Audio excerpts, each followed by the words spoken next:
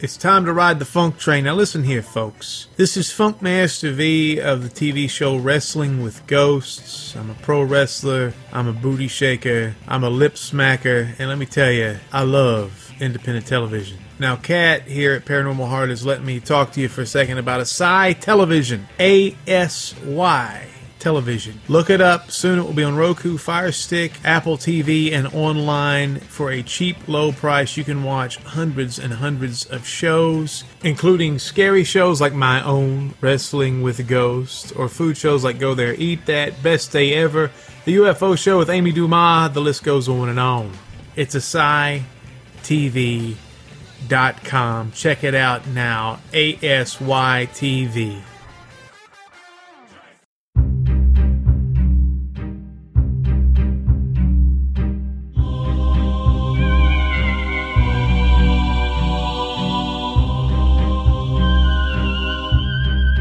Welcome to Paranormal Heart, a place where people can talk about their paranormal experiences.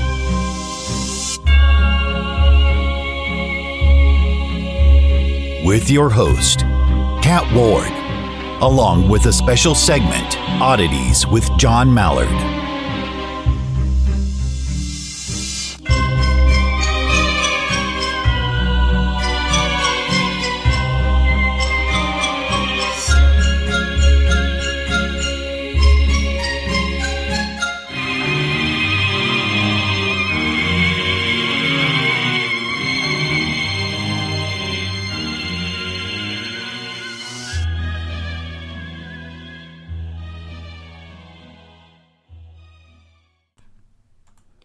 Welcome back, folks, to Paranormal Heart Podcast. You can find us on Podbean on the second and last Sunday of each month. You can also find us on YouTube, SparkRadioNet.work, Stitcher, iTunes, and any place you find fine podcasts. Folks, these are really stressful times with the COVID-19 affecting everyone around the globe. Just crazy. I can't believe this virus. I'm not going to talk very much about this unseen enemy because it's all over social media. Everyone already knows about it. But I just wanted to say, please use social distancing, wash your hands if you have the means to do so, and let's send out to our great planet of ours prayers, light, positive vibrations, in hope that this will all be over soon. And I have to give a shout out to all the medical people and first responders. Anyone who's on the front lines right now, please be safe, everyone. Much love to everyone right now. Again, these are crazy, crazy times. Please be safe. As usual, before I get to my guest, let's hear what our resident oddball has for us. Here's Oddities with John Mallard. Hey, oddballs. Welcome back to Oddities. This month's Oddities, well, it's going to be a real bug. Or should I say virus? Yeah, bugs and viruses are two different things. See, you're learning already, as you guys have probably heard by now. And as, requested by Kat herself. The coronavirus has kind of got a lot of people spooked about viruses, but really in the grand scheme of things, it's being kind of downplayed. Yeah, it's a little worse than SARS, but the reality of it all is there's actually a lot worse stuff out there. So tonight on Oddities, which are strange facts that are true about an odd world, I am giving you guys deadly viruses that can kill you right now to make you feel better about that one. Let's start with the Marburg virus. Scientists identified Marburg virus in 1967 when a small outbreak occurred among lab workers in Germany who were exposed to infected monkeys imported from Uganda. Marburg virus is similar to Ebola in that both can cause hemorrhagic fever, meaning that infected people develop high fevers and bleeding throughout the body that can lead to shock, organ failure, and death. Isn't that delightful? Moving on. Ebola virus. Yeah. I'm sure we all made our share of Ebola virus jokes, right? The first known Ebola virus outbreak in humans struck simultaneously in the Sudan and the Democratic Republic of Congo in 1976. Ebola is spread through contact with blood and other bodily fluids or tissue from infected people or animals. The known strains vary dramatically in their deadliness. Yum. Delicious. One strain, though, which, kind of make people really sick, is called the Ebola resistant strain. But for the Bundiguyo strain, the fatality rate is up to 50%, and it is up to 71% for the Sudan strain, according to WHO, or WHO. The outbreak underway in West Africa began in early 2014 and is the largest and most complex outbreak of the disease to date, according to WHO. That's actually, World Health Organization for all my friends out there who don't know. Moving along. So we had the Ebola virus. Well, here's one you've all heard about too, which is rabies. Although rabies vaccines for pets, which were introduced in the 1920s, have helped make the disease exceedingly rare in the developed world, this condition actually remains a serious problem in India and parts of Africa. It destroys the brain. It's a really, really bad disease. We have a vaccine against rabies, and we have antibodies that work against rabies. So if someone gets bitten by a rabid animal, we can treat the person. However, if you don't get treatment, there's a 100% possibility you will die. So there you go. Another death virus. HIV. Of course, we all know what HIV is. In the modern world, the deadliest virus of all may be HIV. It is still the one that is the biggest killer. And, estimated 36 million people have died from HIV since the disease was first recognized in the early 80s. The infectious disease that takes the biggest toll on mankind right now is HIV.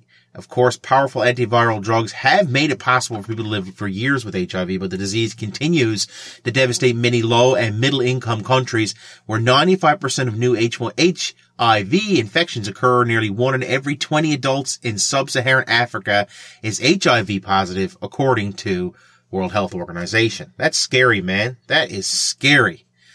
Wrap it up, for God's sake. Smallpox. And I always kind of wonder why it was called smallpox. Why not large pox? Anyway, in 1980, the World Health Assembly declared the world free of smallpox. But before that, humans battled smallpox for thousands of years, and the disease killed about 1 in 3 of those it infected. It left survivors with deep permanent scars and often blindness. Mortality rates were far higher in populations outside of Europe, where people had little contact with the virus before visitors brought it to their regions. For example, historians estimate that 90% of the native population of the Americas died from smallpox alone, introduced by European explorers. In the 20th century alone, smallpox has killed 300 million people. That is terrifying. See? You still worried about, coronavirus now? Is it still scaring you? Okay, well, guess what? Things are about to get worse. Much worse. Have you ever heard of the hantavirus? Oh, this one is just delightful. HPS, or hantavirus pulmonary syndrome, first gained wide attention in the U.S. in 1993, when a healthy young Navajo man and his fiancée living in the Four Corners area of the United States died within days of developing shortness of breath. A few months later, health authorities isolated the hantavirus from a deer mouse living in the home of one of the infected people. More than 600 people in the U.S. have now contracted HPS, and 36% have died from the disease, according to the Centers of Disease Control and Prevention. The virus is not transmitted from one person to another. Rather, people contract disease from exposure to the droppings of, delightful, infected mice. There you go. Previously, a different hantavirus caused an outbreak in the early 1950s during the Korean War, according to 2010 paper in the Clinical Microbiology Reviews. More than 3,000 troops became infected, and about 12% of them died. Yeah. That's just delightful. Moving along. Want to know what's scarier than the coronavirus? How about influenza? Yeah, I'm sure you kind of heard people say, influenza, blah, blah, blah, it's a way worse thing. Well, have you ever actually seen the facts behind this thing? They're not lying, right? During a typical flu season, up to 500,000 people worldwide get this thing. 500,000 people worldwide. And guess what? They die. Yeah. They die from the illness, according to occasionally, a new flu strain emerges. A pandemic results with a faster spread of disease and often higher mortality rates. The most deadly flu pandemic, sometimes called the Spanish flu, began in 1918 and sickened up to 40% of the world's population, killing an estimated 50 million people. I think that is possible that something like the 1918 flu outbreak could occur again. Of course, a new influenza strain found its way into the human population and could be transmitted easily between humans and caused severe illness. We would have a big problem. Well, so there you go. There's actually other flus out there that are way more lethal. In fact, chances are you're probably going to get that flu. Influenza, lots of people get it. And that's why you should stay home from work, you know? You're not just playing hooky. You really do need your rest. Have you ever heard of dengue before? The dengue virus? Oh, man, this one's kind of scary. So I'm going to warn you about this one. If you're if you're going on vacation and stuff like this, you want to know about this one. The dengue virus first appeared in the 1950s in the Philippines and Thailand and has since spread throughout the tropical and subtropical regions of the globe. Up to 40% of the world's population now lives in areas where dengue is endemic. And the disease, with the mosquitoes that carry it, is likely to spread farther as the world warms. Dengue sickens 50 to 100 million people a year, according to World Health Organization, or WHO. Although the mortality rate for dengue fever is lower than some other viruses, at 2.5%, the virus can cause an Ebola-like disease called dengue or hemorrhagic fever, and that condition has a mortality rate of 20% if left untreated. There you go. Pretty scary. Moving on. You know, when I see rotavirus, I think of like robot for some reason, or like a rotor and a copter or something. I don't know. But this one here is kind of creepy too. 2 vaccines are now available to protect children against rotavirus. The leading cause of severe diarrheal illness among babies and young children. The virus can spread rapidly through what researchers call the fecal oral route, meaning that small particles of feces end up being consumed. Although children in the developed world rarely die from rotavirus infection, the disease is a killer in the developing world, where rehydration treatments are not widely available. The WHO estimates the worldwide 450,000, children younger than 5 died from rotavirus in 2008 alone. But countries that have introduced the vaccine have reported a sharp decline in the rotavirus, hospitalizations, and death. So what does this all mean to you? Well, I tell you, it means 2 things to me. Number 1, wash your damn hands. Stop eating your children's poop. You know? Clean. Be clean. Use some hand sanitizer for the love of God. You know, don't listen to Karen and her essential oils. Because guess what? Her essential oils is not going to protect you from all this stuff. It's knowledge. It's getting your vaccines. It's hand washing. It's all that good stuff. And the odd part about all this stuff is this has killed millions and millions and millions of people. There's nothing more odd than when something goes viral sometimes. And this coronavirus thing has gone viral. Wink, wink, nudge, nudge. A little virus joke there for you. But am I really worried? Well, no, not really. I think that this is a serious thing, but I don't think we should all be, how should I say, panicking like a lot of people have been doing. And for more information on the coronavirus, we actually had a piece on it on the Odd Newfoundland Paranormal Podcast. You guys can check that out. A full spread by our own resident doctor, Dr. Laura Sweenbert, who is just so happens to be involved with infectious diseases and works at a university. So she actually lays it on the lawn and tells you a whole lot of up-to-date information about that. So you guys can check that out. Anyway, I hope you guys didn't catch anything from listening to these oddities this week. And I want you guys to take care of yourselves. I'm outie. And, just a little tip from me to you. Someone starts coughing, someone starts sneezing, try not to make out with them. Back to you, Kat. My next guest came highly recommended by Dixie Cryptid himself. And these guys have a wonderful YouTube channel where they talk everything Bigfoot. And I have to admit, this is one of my favorite Bigfoot channels. I just love these guys. It's called Sawdust Beast. You can find them on YouTube. I think it's once a week. So please help me welcome, if you ain't got Beast, you ain't got Squatch, Mark Newbill and Larry Porch. Hey guys, welcome to Paranormal Heart. You there? Hey, Kat. Glad to be here with you. Thanks, Kat. We're excited about joining you tonight. Oh, so am I. Folks, Dixie Cryptid recommended these guys highly, and if Dixie says you should have someone on your show, well, you best have them on your show. Well, we hope we don't let you down. Oh, God, no.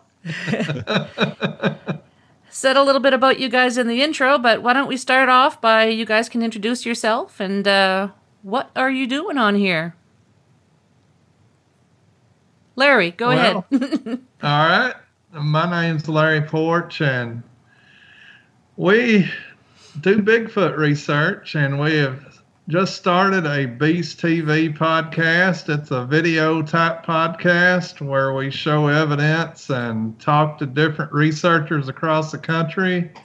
And we spend a lot of time running state to state doing Bigfoot research also. So that's pretty much it in a nutshell for me. And I'm Mark Newble, and I live in West Tennessee, and we do a lot of research. As Larry said, we cover a lot of ground. I've researched in 12 states, all the way from Georgia out to New Mexico, and we just love being in the woods, and we love searching for these creatures. And our motto is, the answers are in the woods. So boots on the ground. I also love how, I'm just looking at it now, if you ain't got beast, you ain't got Squatch. I love that. Folks, you got to check them out on YouTube. I will be posting the link in the show notes, so you won't have to go searching for them. So yeah, tell us a little bit about what you guys do, how long you've been doing it, and have you had any experiences? So many questions. Well, me and Larry actually met on a Facebook page. It was called, what was it called, Larry? Evidence GaysLovers.com.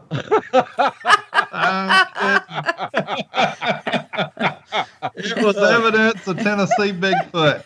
I was going to say this ain't that kind of show.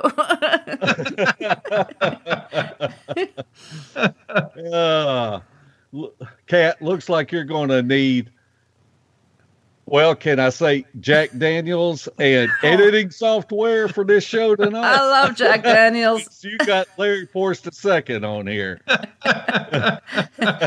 There's a little bottle of Jack waiting for me in the kitchen after this. But we both got interested in Bigfoot. We've always had an interest in it, but I didn't know how to go about to find anybody that I could go out and start looking. At one time, I thought, well, maybe I should just put an ad in the paper, And then our friend Shelly Reed, she found where there was going to be an Arkansas Bigfoot conference, and I thought, this is it. This is where I can go and meet Bigfoot researchers. So we went to the conference, and I met the guys from the MABRC and got into that group, and really that was a good foundation for me, because I learned the correct protocols and the SOPs that researchers should use when going out into the field. And it was about a year later where I met Larry, and there's an area that's fairly close to us that's had a lot of Bigfoot activity happen there, and it's called Land Between the Lakes, better known as LBL. And a lot of people have seen things on the internet about the beast of LBL. So me and Larry just got together and just started going out there and researching. Yeah, I was listening. Oh, go ahead.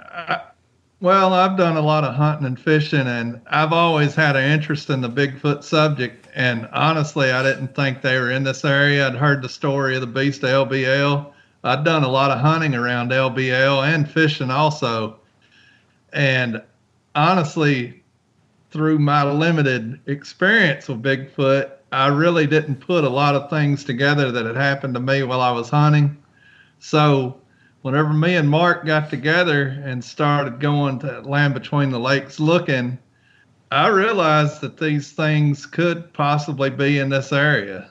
And then from there, with the EOTBF, we had an outing. We met Jim Bear King, who was over the Outlaws at the time, and we got in with them. And we really learned a lot pretty quick between the MABRC, what they shared with us, and what Jim King and the Outlaws shared with us. Our knowledge went up exponentially real quick. I have to say that I don't know a whole lot about Sasquatch, because my field is more ghost related. but any cryptid has been a fascination of mine as well. And I seem to be meeting a lot more Bigfoot people lately, thanks to Dixie Cryptid. Well, it's interesting that you say that, because the executive director of the MABRC, D.W. Lee, that's what he was doing. He was ghost hunting, and him and his wife Bobby were going out to cemeteries and taking, their ghost hunting equipment with them, and that's where he had his first sighting. They saw a Bigfoot in the cemetery. And so he just stopped ghost hunting and went straight into Bigfooting. I can kind of understand why, because although we get evidence, EVPs, you might be lucky to get something on film. Yeah, that shows my age. You might be lucky to get something on video or some snapshots, some pictures, but you don't actually see like physical evidence all that often. So if you're going to be seeing a Bigfoot right in front of you, I can understand why they want to change it up and do the research for that. It's pretty exciting whenever you have taken the time and studied the places that you want to go into. Larry and I, from day one, studied the topo maps. We look for bottlenecks. We always put ourselves in a position to give, well, we kind of call them boogers, where we give the boogers the advantage. We want to get low so that they have the high ground, and that's where activity starts ramping up with us. When you start having things that are being thrown into your camp, and vocalizations, and trees breaking and limbs snapping, Larry and I are both adrenaline junkies, and we just eat it up. We just eat it up. Do you think, because I've been hearing a lot of people talk about orbs at the same time as Bigfoot sightings. Do you think there's anything that go hand in hand with those two? Thanks a lot, Mark. Over to you. Well, I have no firsthand knowledge of anything tied in, but I do have friends, and I consider them colleagues that have seen it, and they do tie it in with a Bigfoot. But I've not had any experience on my own with orbs or lights or whatever you want to say, and a Bigfoot encounter. But like I said, I have had friends and colleagues that have had it, and they do willingly tie them together. So I'm not going to say they don't, but just so far I haven't had that experience. One way that I look at it is, I believe my friends when they say that they have seen the orbs. And so we can pretty much speak with authority that we feel like that Bigfoot is a curious animal. And so they may not necessarily be connected, but if you're a Bigfoot and you see a glowing orb moving through the forest, you might be curious enough to follow it. And maybe that's what these people are seeing, is when they see Bigfoot and the orbs together, the Bigfoot are just as curious as humans are. I never thought of that. That's a really, I like, yeah, you never know. That could be a possibility. Because I remember growing up, obviously heard of Sasquatch, and everybody said it was a primate. And all of a sudden, the past few years, they seem to be attaching a paranormal theme to it with orbs and everything. So I'm just any idea why that would be? Why all of a sudden people think it's a paranormal creature and not necessarily a primate? I don't know. It seems like it had an awful lot to do with the internet.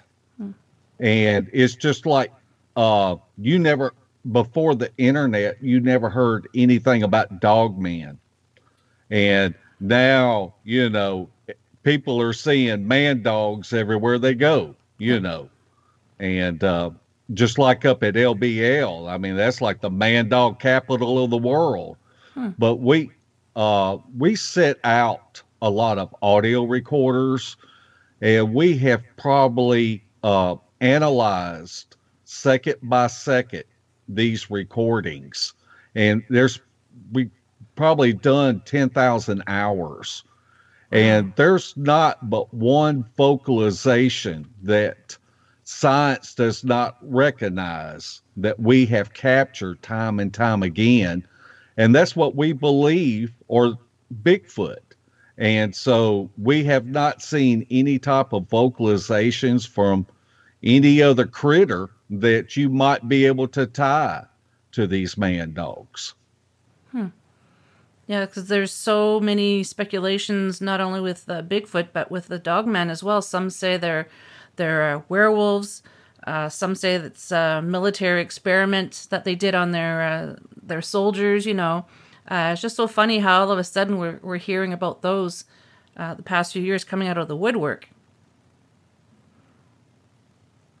It seemed to really get popular after the vampire movies. If you think about it. Yeah. There could be something to do Twilight. with it. Talking about, Twilight. Oh, those aren't vampires. Those are sparkly little creatures. My daughter loves the Twilight series, though.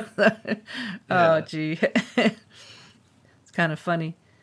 So, some people have had really negative, aggressive experiences with Bigfoot, and others have really nice experiences where they would leave them offerings like flowers or something like that. Do you think those are the same creatures that people are talking about, and it's just whatever the situation, whatever the circumstances, because you could have just even your own house pet, your dog, could be really friendly to one person, but not so friendly towards another person. So do you think it's kind of like that with Bigfoot, with some of these encounters?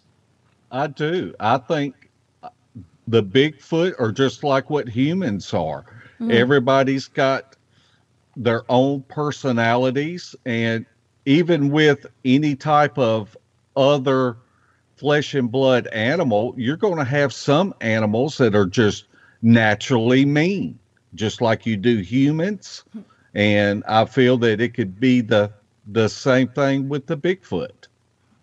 Well, also, I think the environment and the situation matters also.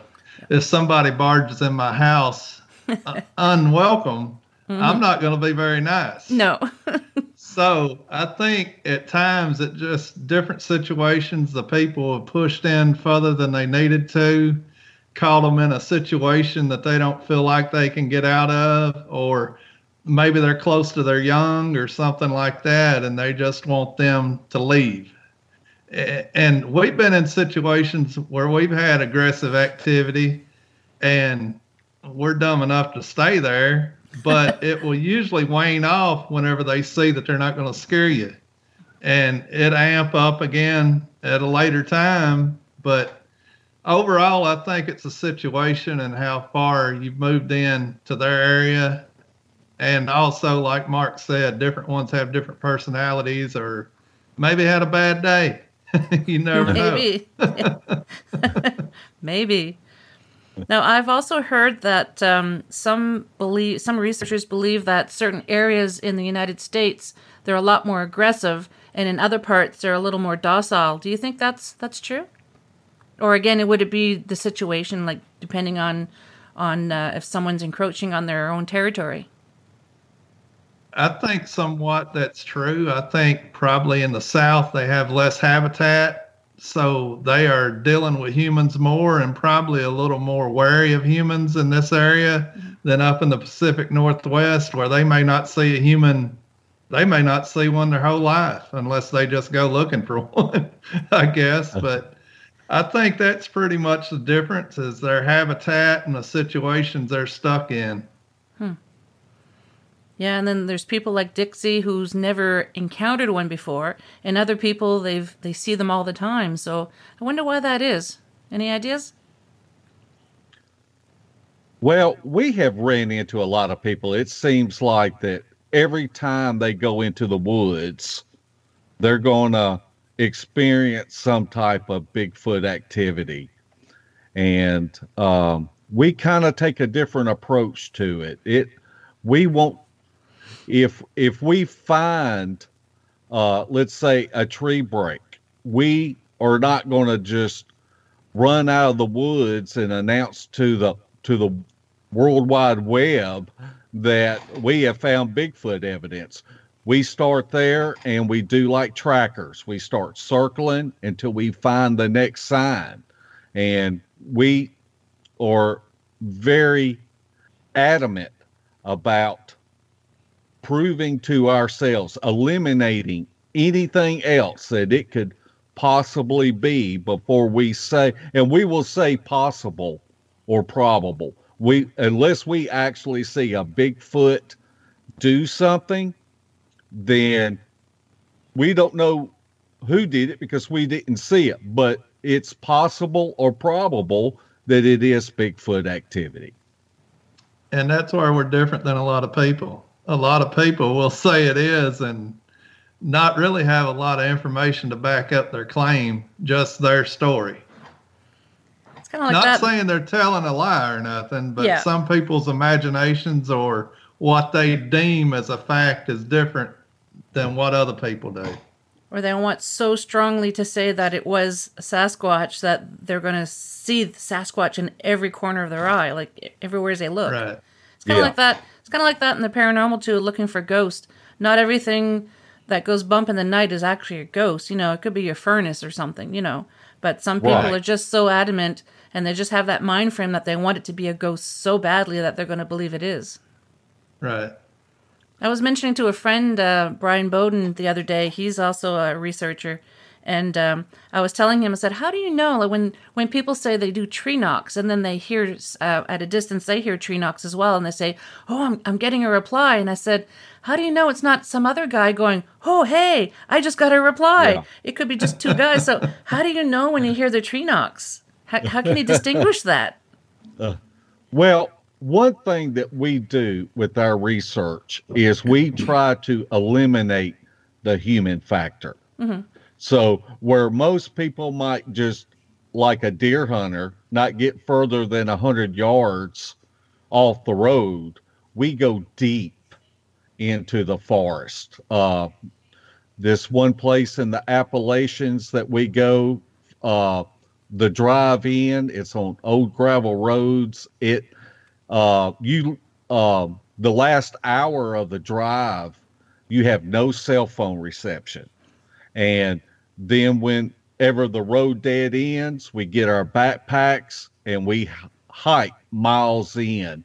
And we've been to this place 5 or 6 times, and we have never seen or heard a human in this area. And when we go in, we usually spend 3 to 4 days at a time when we go in. Yeah, just one day is not enough. Right. Yeah.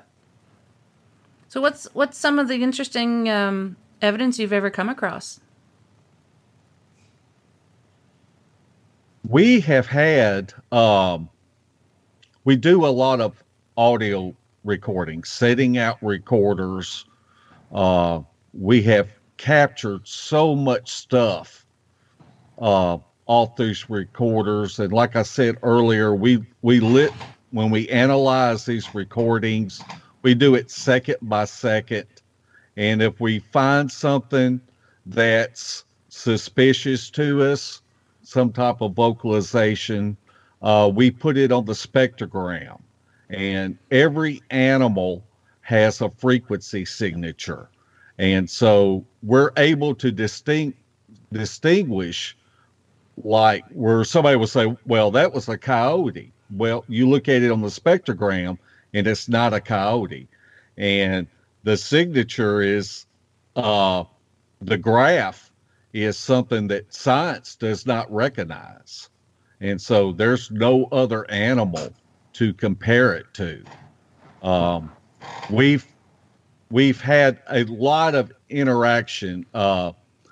Jim Bear King he grew up in Mississippi, and there was boogers on his property, and he learned at an early age the different vocalizations that these creatures make. And so he started mimicking these vocalizations. So a lot of times we'll drive around and use these vocalizations to try to get a response. And that's kind of like a locator for us to kind of find out where they might be. And so, and we've had interesting things that happen. Larry, you could tell her about when we were in Georgia. Well, in Georgia, like Mark said, we'd go around and do these calls, and Bear, we'd came to this bridge area, and Bear did some calls, and he didn't get any response at all on his first call. So he called again, didn't get any response. And we were standing there discussing if we wanted to move on or whatever, and you could hear something coming through the leaf canopy. And you could tell it was a trajectory. Something had thrown like a rock or a pebble at us. And Bear's like, "Did you hear that?" And I'm like, "Yeah, that was something thrown, because it didn't fall straight down. You could hear it coming through the leaves." And he said, "There's one close to us right now." So he called again, and still nothing answered, but something else was thrown. So we stood there for a little while, and I still don't understand this to this day, but he turned the other way and did a call, and Mark can tell you, it was like two banshees were coming through the woods, just started screaming and coming from a long way away toward us. I would say they were probably 500 yards or more, but you could tell they were closing the distance and screaming. So we, in our heads, figured a juvenile or a younger one had come down to that area to mess around, play in the creek or whatever, and we got him isolated from the main group, and that main group was coming to get him. They thought he was in trouble from probably Bear doing the calls. But as we were standing there, those two were coming. Mark took the FLIR and went down the road because it made a curve. He was going to see if they crossed the road, he could catch them with a FLIR there. And we stayed on the bridge, and those two kept coming. And then we heard another vocal from another one that sounded more masculine, bigger. And you could hear it coming down the creek. It wasn't trying to hide or nothing. It was just stomping down toward us. And everybody was hearing it. And we were all standing there, and we were scanning for the one that was close with the FLIR, and we never could pick it up. The mountain laurel around there was so thick, it was sitting right there somewhere, and we just couldn't pick it up because of the leaf canopy there. But that other one, it made some kind of grunt or huff, and you could hear it do a bluff charge down the hill at us. And Bear had a Dr. Pepper bottle or something in his hand. He started beating it and making a noise that he had heard females reprimand juveniles with, and it stopped it. And then it just went quiet from that point. We could still hear something moving around, but it took all the aggression out of the area. But we just knew something was about to jump up on that bridge and get us. So the sound you make, the juvenile's probably thinking, "Oh crap, Mama's not happy." Yeah. But that was a pretty exciting little turn there. Were you guys kind of giddy with excitement? Yeah, everybody was, except some of the people were getting in the vehicles. There was what, 8 to 10 of us on that bridge? Yeah. I would say there was probably 6 or 7 of us still out on the bridge after this had all happened and talking about it and what went on, and some of them had got in the vehicles and shut the doors. They were ready to go. That would probably be me. I would much rather investigate ghost than a creature that can rip my head off and spit down my neck. Oh, yeah. I really don't know how guys like you can go out and investigate these creatures, because like I said, no. I kind of would like to see one from a safe distance, but no, I don't want to go looking for them. Well, me and Larry are kind of dumb. So that's what we always kid each other. When you hear people tell stories that they're running for the trucks, me and Larry, we never run. We just kind of circle the wagons, and because we just want to see them. Yeah. And so that's just what we do. Have you ever heard of the or heard yourself hear? I'm trying to pick my words here. There's some people that say they have like their own language, like it's Japanese or monks chanting or anything like that. Have you heard any of those? I have several times, and I'll tell you a story. I was out with the MABRC, and me and a feller named Mike Hartzell we were on 4-wheelers, and we were going out and we were setting out audio recorders. And we were going through the woods. We were stopping maybe every 200 yards and sitting out a recorder. And we stopped, and Mike said, "Look over there." And I looked over there, and some of this tall, dead grass, it was matted down, but it looked like a big animal that had made a bed laying down. And sometimes you get these feelings like the hair standing back up on your neck. And we both had that feeling. And so I told Mike I had a video recorder and I've got lights on it. And I said, I'm going to walk into the woods and just walk around and see if there's anything that I can see. And the further I walked, the more I felt like I was walking into the abyss, because it was just that strange feeling that, rushes over you. And I walked all the way up to where a ravine, it dropped off into a deep gorge. And so I turned around and I walked back, and Mike was done setting out the recorder, and we drove off on the 4-wheelers.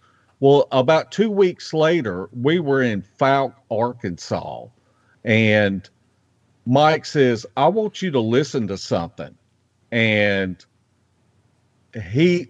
from the time that he turned on the recorder, you can hear us.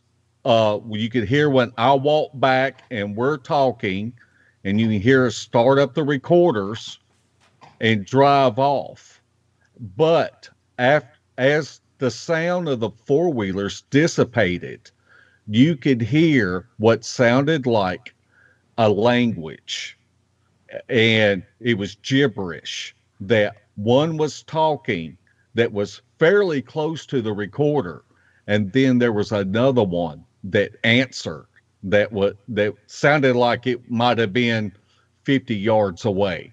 And it was all, it's just speculation on my part, but it was almost like that one was telling the other, okay, they're gone now, And then Larry can tell about Debbie Jones from the Sisters of the Moon, what they captured, because that's just some awesome it's like a language. Well, I'd rather Debbie tell that story, but I can tell a story of language I heard. Mark was there, but he didn't hear it live. He heard it on recording. But we had been asked to go to Ohio by two of our friends, Kane Michael and Eric Tipton. They'd put a lot of work into a research area and knew that this spot was going to be a hot spot. So they asked us to come up and go in and camp with them. So we did, and on the way in, we were getting whoops. We were getting tree limbs broken, trees pushed down. They didn't like us coming in this area, and this was during the daylight. So we got set up, and that night we had some interaction. They were messing with another guy. He had a little coffin tent, little hiker tent. They were pulling on his guideline and stuff, and all kinds of grunts, and you could hear them breathing, all kinds of stuff like that. So the next night I told the guy that they messed with his tent that I would stay up because I had a FLIR, and I gave him a two-way radio, and I kept one, and told him, if one gets over there messing with you, which he was about 50 yards from me, just to key it up to let me know. And I was going to stay up all night, and I was going to try to catch him on the FLIR. So I stayed up all night. It got to about 3:30, and I heard my buddy's alarm go off because he gets up and goes to the gym at 3:30. And I thought, thank goodness, this night's about over with. I thought it was 6 or 7, and the alarm was for getting up and going to work. And I looked, and it was 3:30, and I was like, man, I still got 2 hours more to go. So I was laying there, and about 4:30, I hear behind me about 50 yards something go, ooh, ooh, ooh, yeah, just loud and plain. And I thought I was the only one up and the only one that heard it. But the guy that his alarm went off to go to the gym, he was still up. He heard it too, but we also caught it on the recorder. But it was like he was saying, all right, I give up. Trying to run y'all off or whatever. Yeah. Or he was talking to the other ones, just leave them alone. We're not doing any good. I don't know what he was saying. They're just not leaving. You could hear the disgust in his voice. Wow. Well, that fascinates me, the language part. Right. Wow. But that was intriguing to us, and that's the only time I've heard it live. We've heard recordings, like Mark said, Sisters of the Moon, Debbie Jones. They've caught some good stuff, but that's the only one I've actually heard besides the recording that Mike and Mark got. Yeah, I think the paranormal investigative team that I'm with, I mentioned before on another episode that during an investigation at a local place here called Buck Hill, we had some little pebbles being thrown at us, and we didn't think anything of it. And thinking, the psychic on our team says, well, they're probably elementals throwing stones at us, trying to get our attention.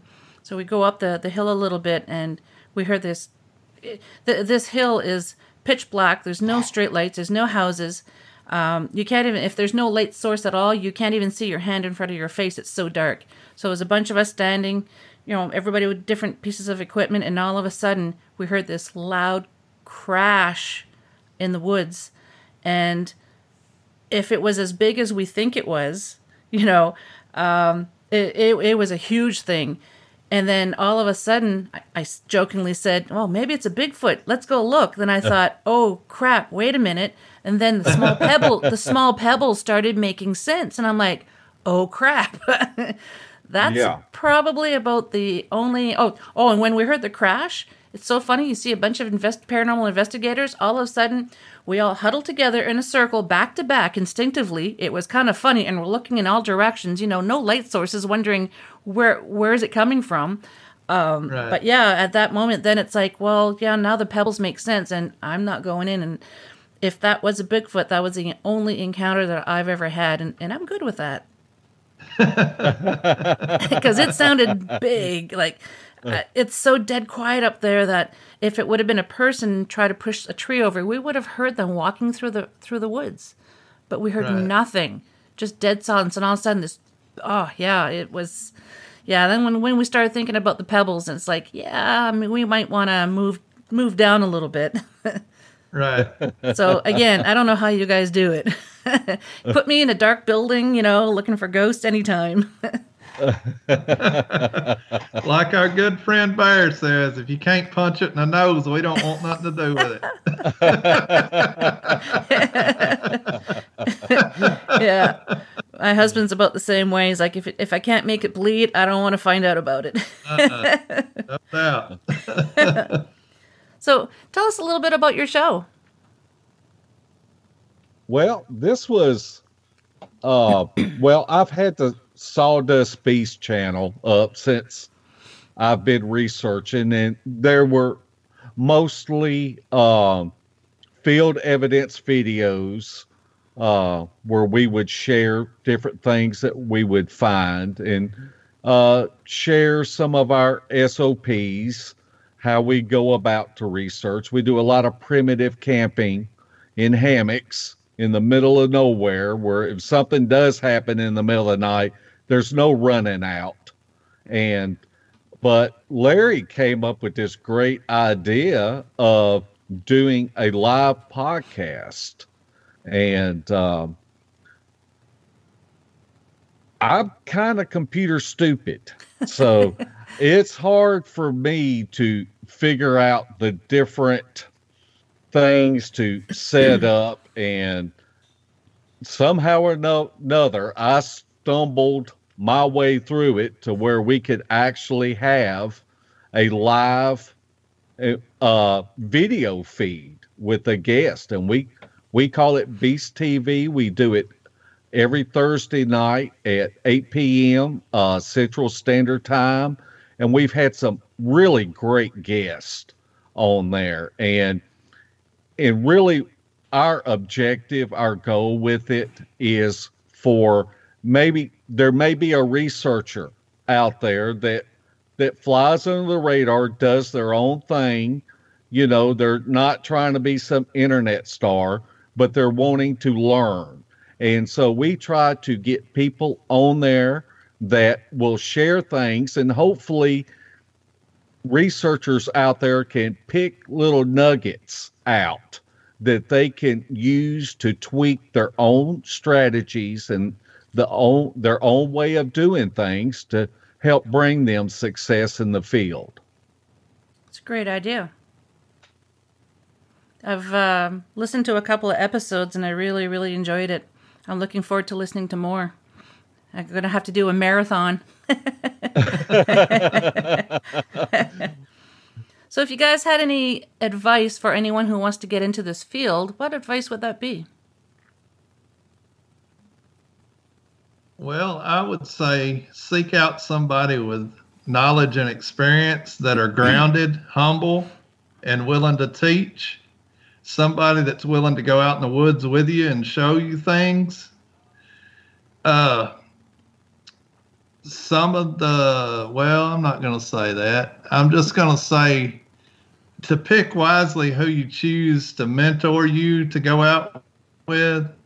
There are some out there that want the money and the fame, and there are a lot out there that truly want to figure out what's going on, what these things are, and to get science to pick up on what they are.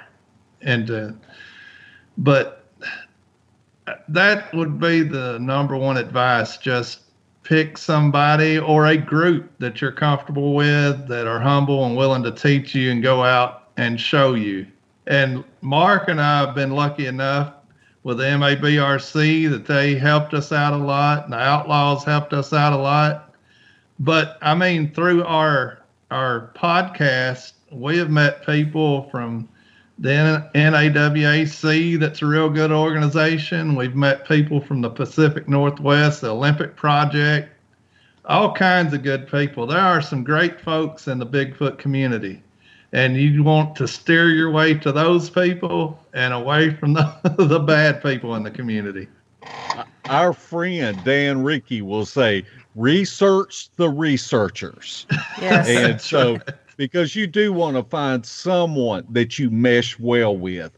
If you would not go out fishing with a person for a weekend, you certainly don't want to go into the woods with them, Bigfooting. That's a great point. Yep. Excellent. Well, guys, we're almost at the end. Is there anything else that you'd like to add? Well, we just want to thank you for inviting us on.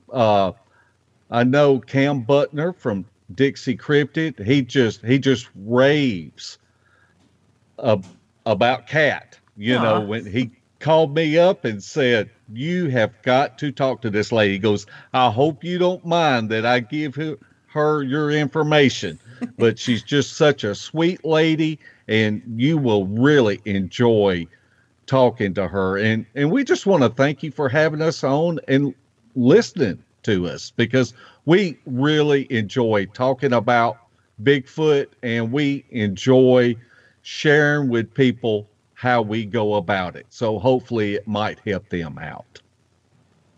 Thank you very much for those words. We do appreciate being on here, and I mean, we do try to have fun whatever we're doing. Yep. We're serious about our research, but we also have fun whenever we're out there. We have fun on our podcast, and on this podcast, we do joke a little bit, but we do want to be able to reach people through humor, through real life events that we've had in the woods, and just try to solve this puzzle. We're just trying to find a piece at a time and figure it out. I agree with the humor too, with paranormal research as well. It's not always serious. We joke around a lot too, so you gotta. It just lightens the mood and it helps, I think. And I think probably if with your ghost hunting, if you're with well-grounded people, one thing that we see with Bigfoot, and we're very humble about what we find and the way that we share it. But it seems like that the more that we learn, the more that we realize that we don't know. Amen. Yeah, I was just going to say that. So true. Well, thank you so much, guys. I really appreciate you being on here. I had a blast, and I want to have you guys on again at some point. Sounds great. Awesome. Yeah, thank you, Miss Kat. Well, thank you, sir. Just stay on here. We'll chat just for a couple of minutes, but thanks so much for listening, everybody, and you guys take care.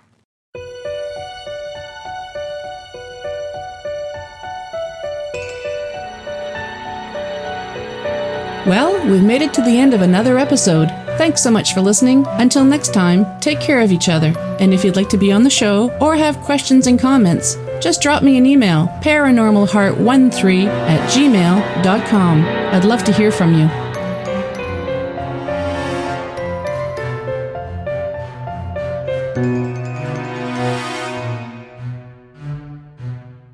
Paranormal Heart would like to extend a special thank you to PurplePlanet.com for supplying the music for the show. The views and opinions expressed on Paranormal Heart are those of the host and participants.